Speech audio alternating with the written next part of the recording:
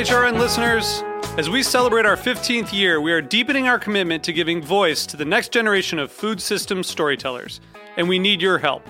Our internship and fellowship programs help activate new possibilities for underrepresented and underestimated young people through experiential journalism, audio engineering, and production training. Through these unique programs, HRN helps food equity stewards build essential workforce readiness skills that expand their potential and foster economic mobility. Please consider supporting these critical programs.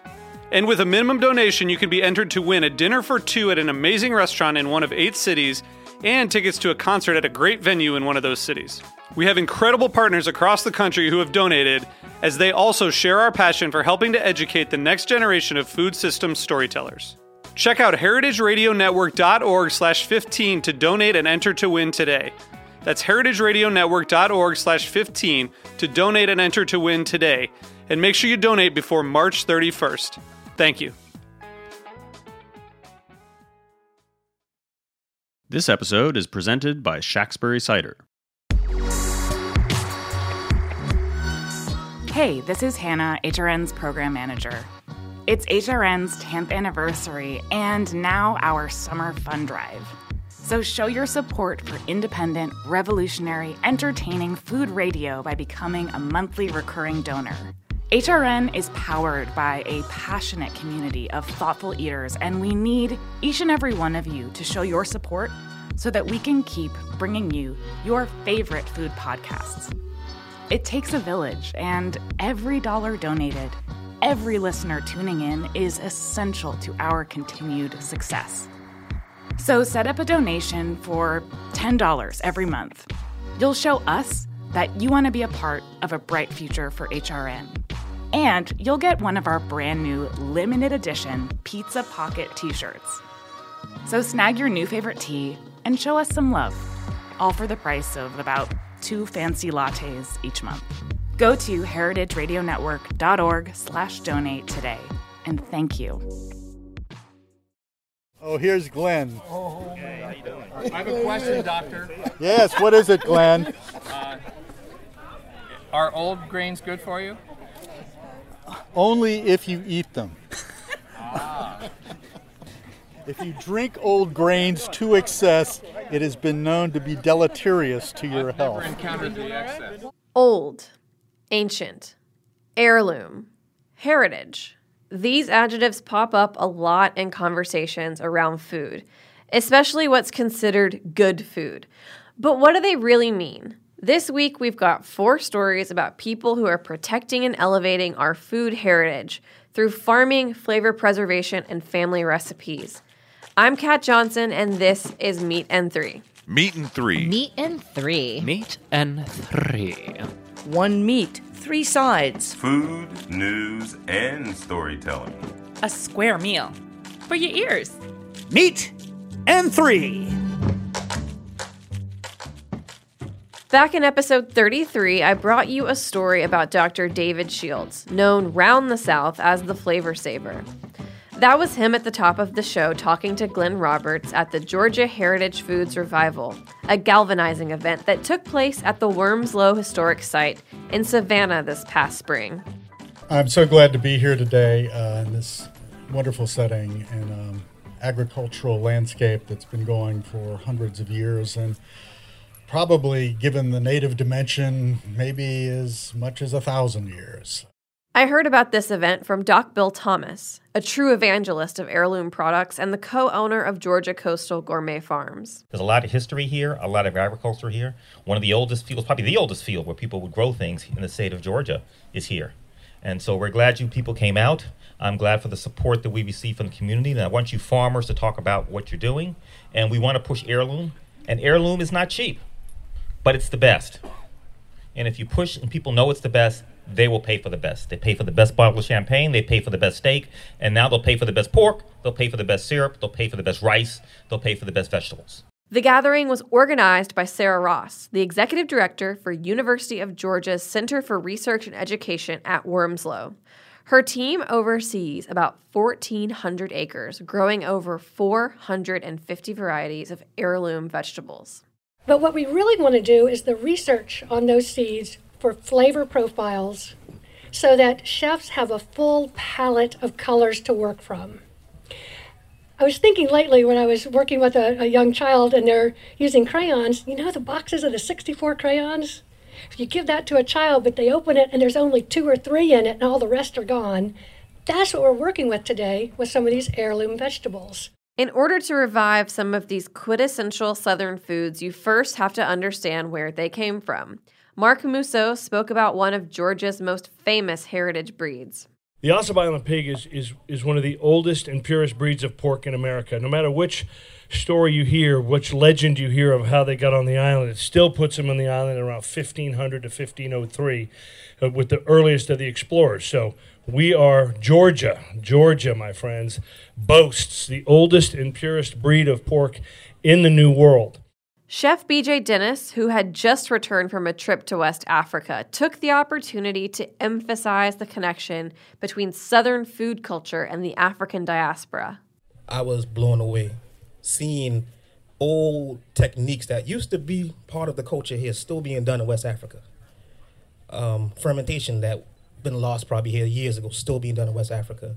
And, we have to realize also that low country cuisine would not be what it is without the Gullah Geechee heritage. Because we have a beautiful heritage in the low country, but we must forget that a lot of that comes from West Africa. But conversations about Southern food heritage and heirloom products are not always focused on the past. They're also about where they will take us next.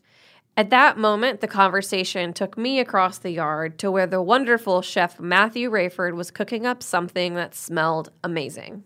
Oh, this right here, this is my version of a Spanish frittata.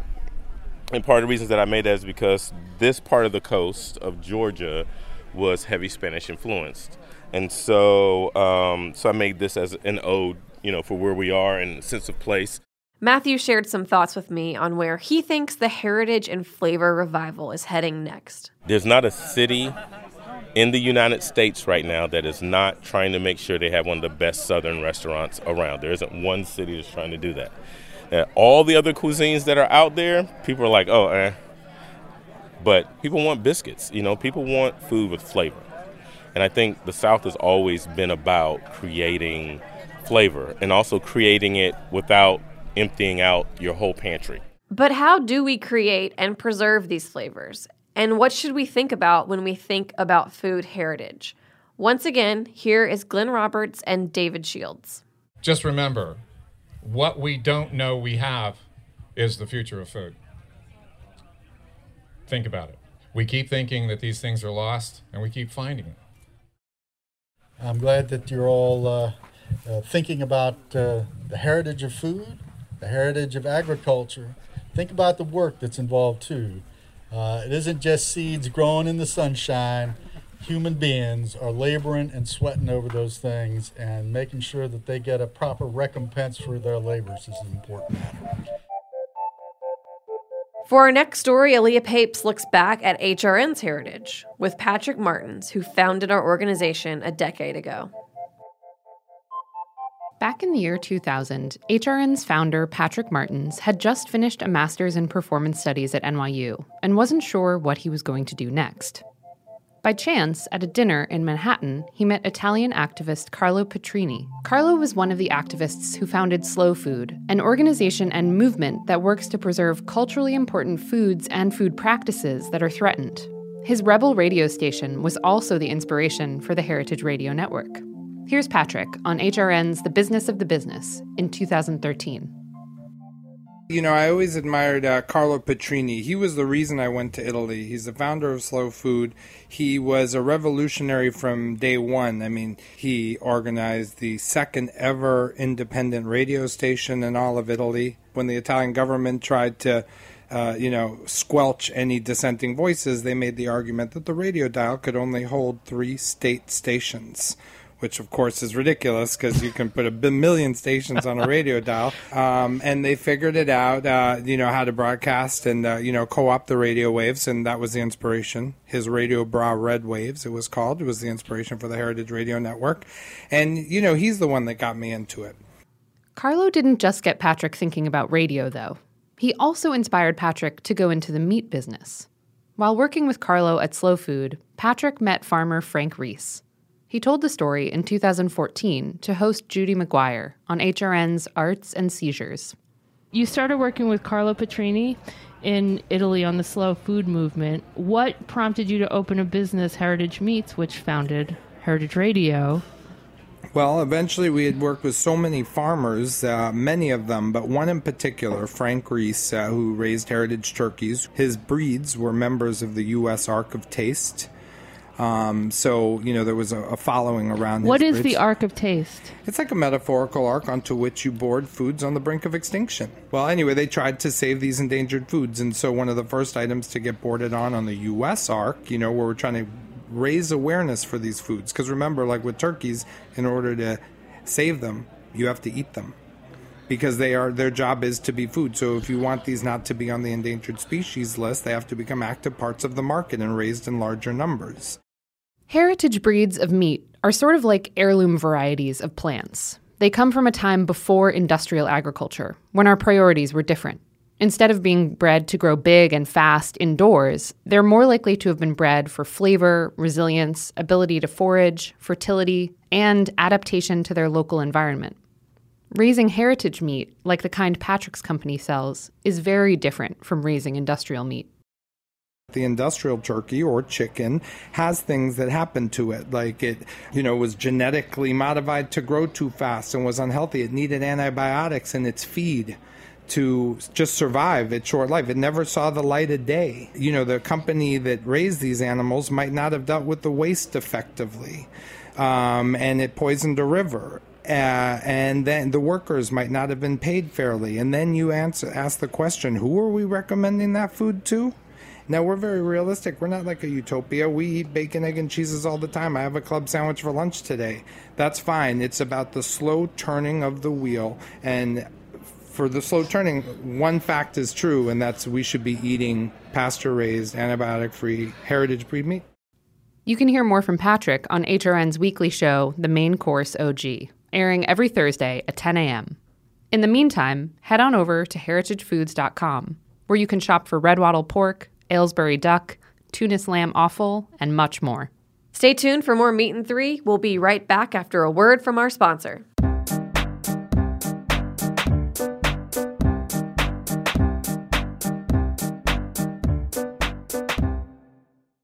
This episode is brought to you by Shaftesbury Cider, who believe cider can be daring, complex, and eminently drinkable. Located in Vergennes, Vermont, Shaftesbury make a broad offering of ciders, from the bright and fruity rosé to inventive, small-batch wild apple fermentation. Each fall, Shaftesbury takes to the hills of Vermont to forage for the wild and forgotten fruit that make up their Lost Apple Project. Shaftesbury, producer of the first American-made Pet Nat cider, continues to experiment every year with limited edition ciders designed to spotlight locally foraged fruit. To learn more, visit shaxbury.com or follow them on Instagram at Shaxbury.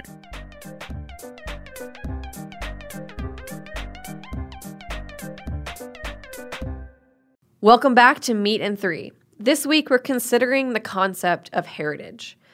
The foods we're drawn to are often tied to a specific place and the concept of home.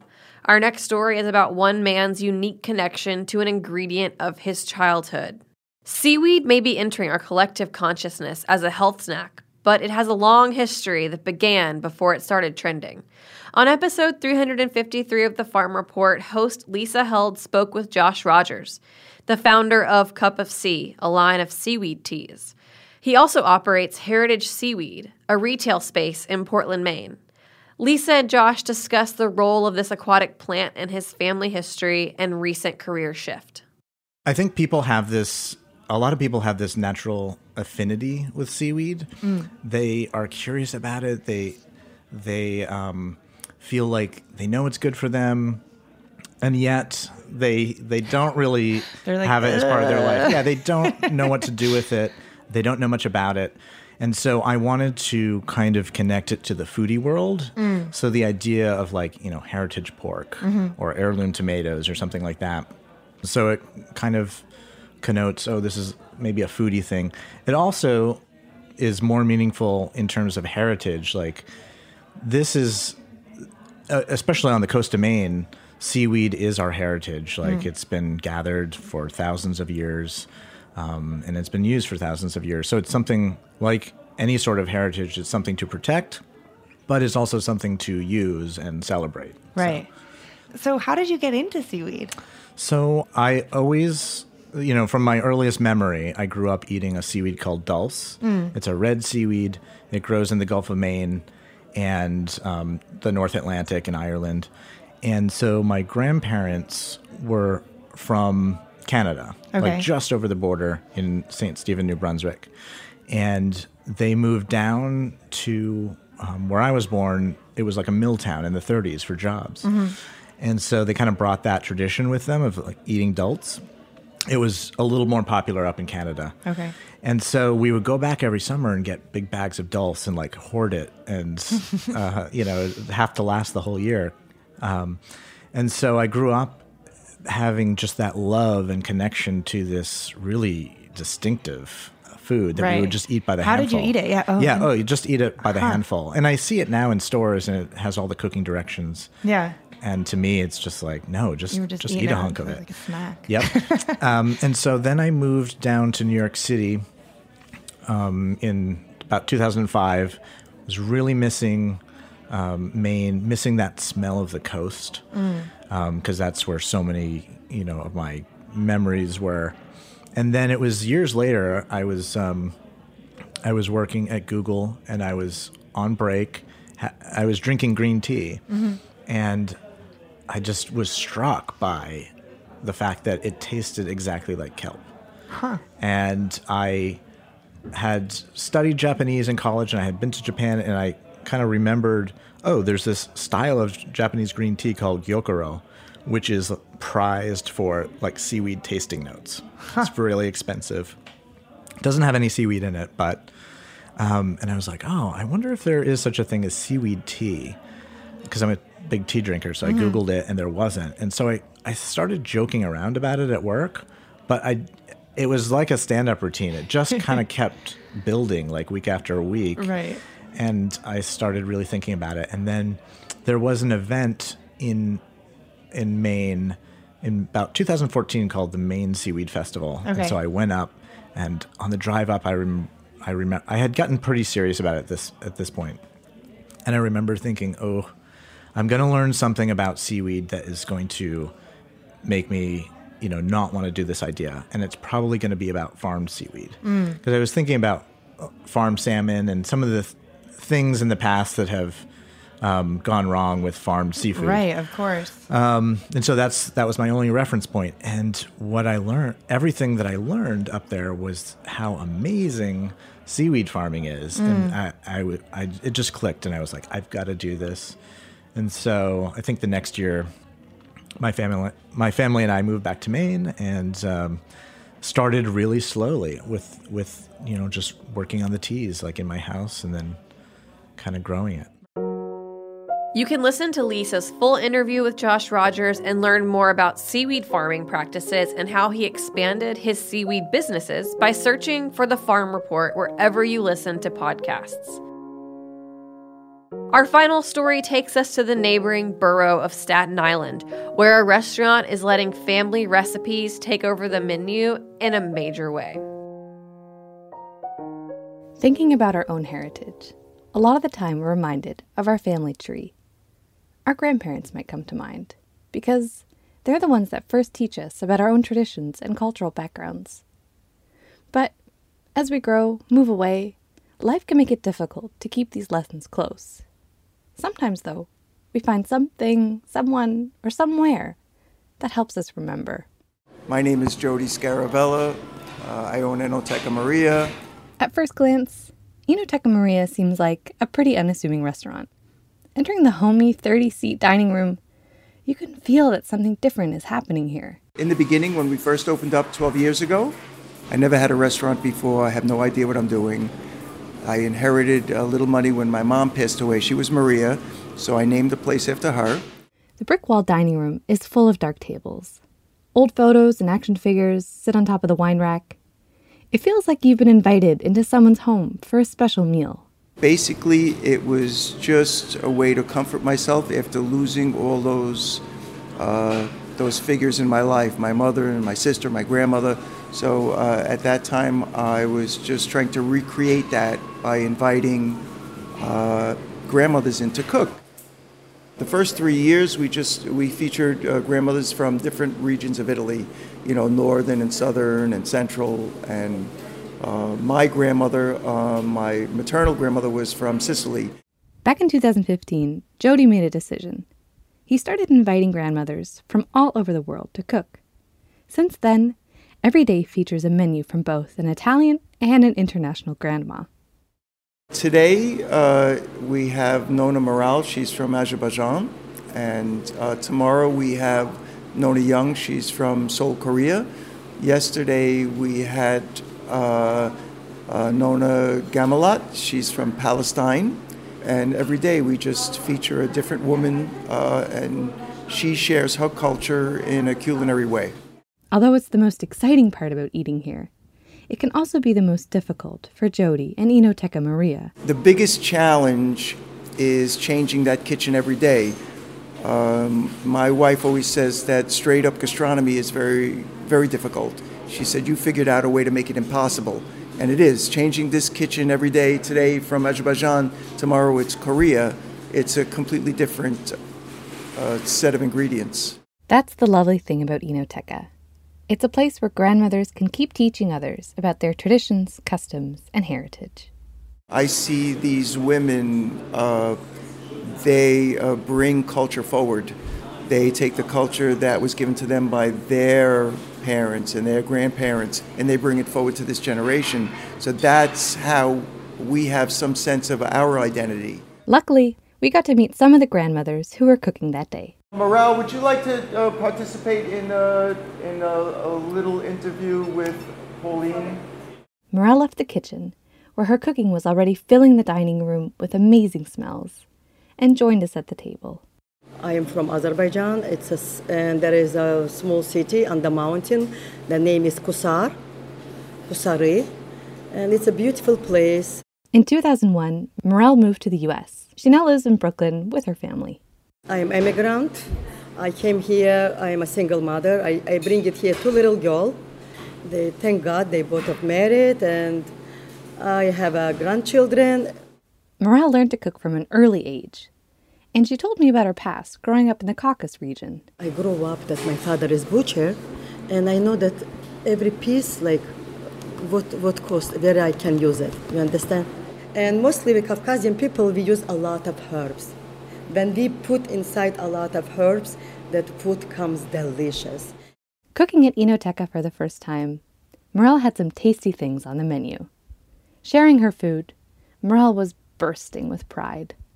I'm going to do gutabe. This is the special. Gutabe with meat and herb.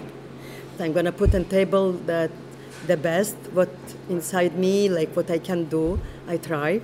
Because, I'm a face of Azerbaijan. I have to do better. I think they're going to like it. Before we tucked into our meal, the Italian Nona cooking that day joined us. My name is Adelina Orazzo, from Napoli. Napoletano. Grandmother of 4, Adelena has been at Enoteca since it opened 12 years ago. Making her Neapolitan-style food, Adelena and all the Nonas at Enoteca make sure to have something for anyone walking through the doors. The restaurant is beautiful. Have the fresh food, whatever you want it, brain, cabozel, pig feet. Come in Enoteca Maria, che è beautiful everything. And just have a nice wine together on the food.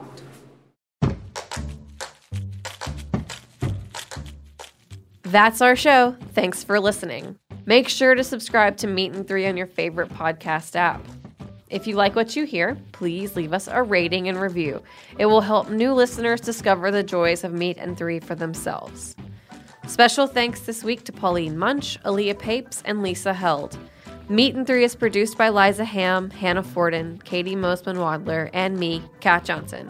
Our audio engineer is Matt Patterson. Our theme song was composed by Breakmaster Cylinder. This program is supported in part by public funds from the New York City Department of Cultural Affairs in partnership with the City Council.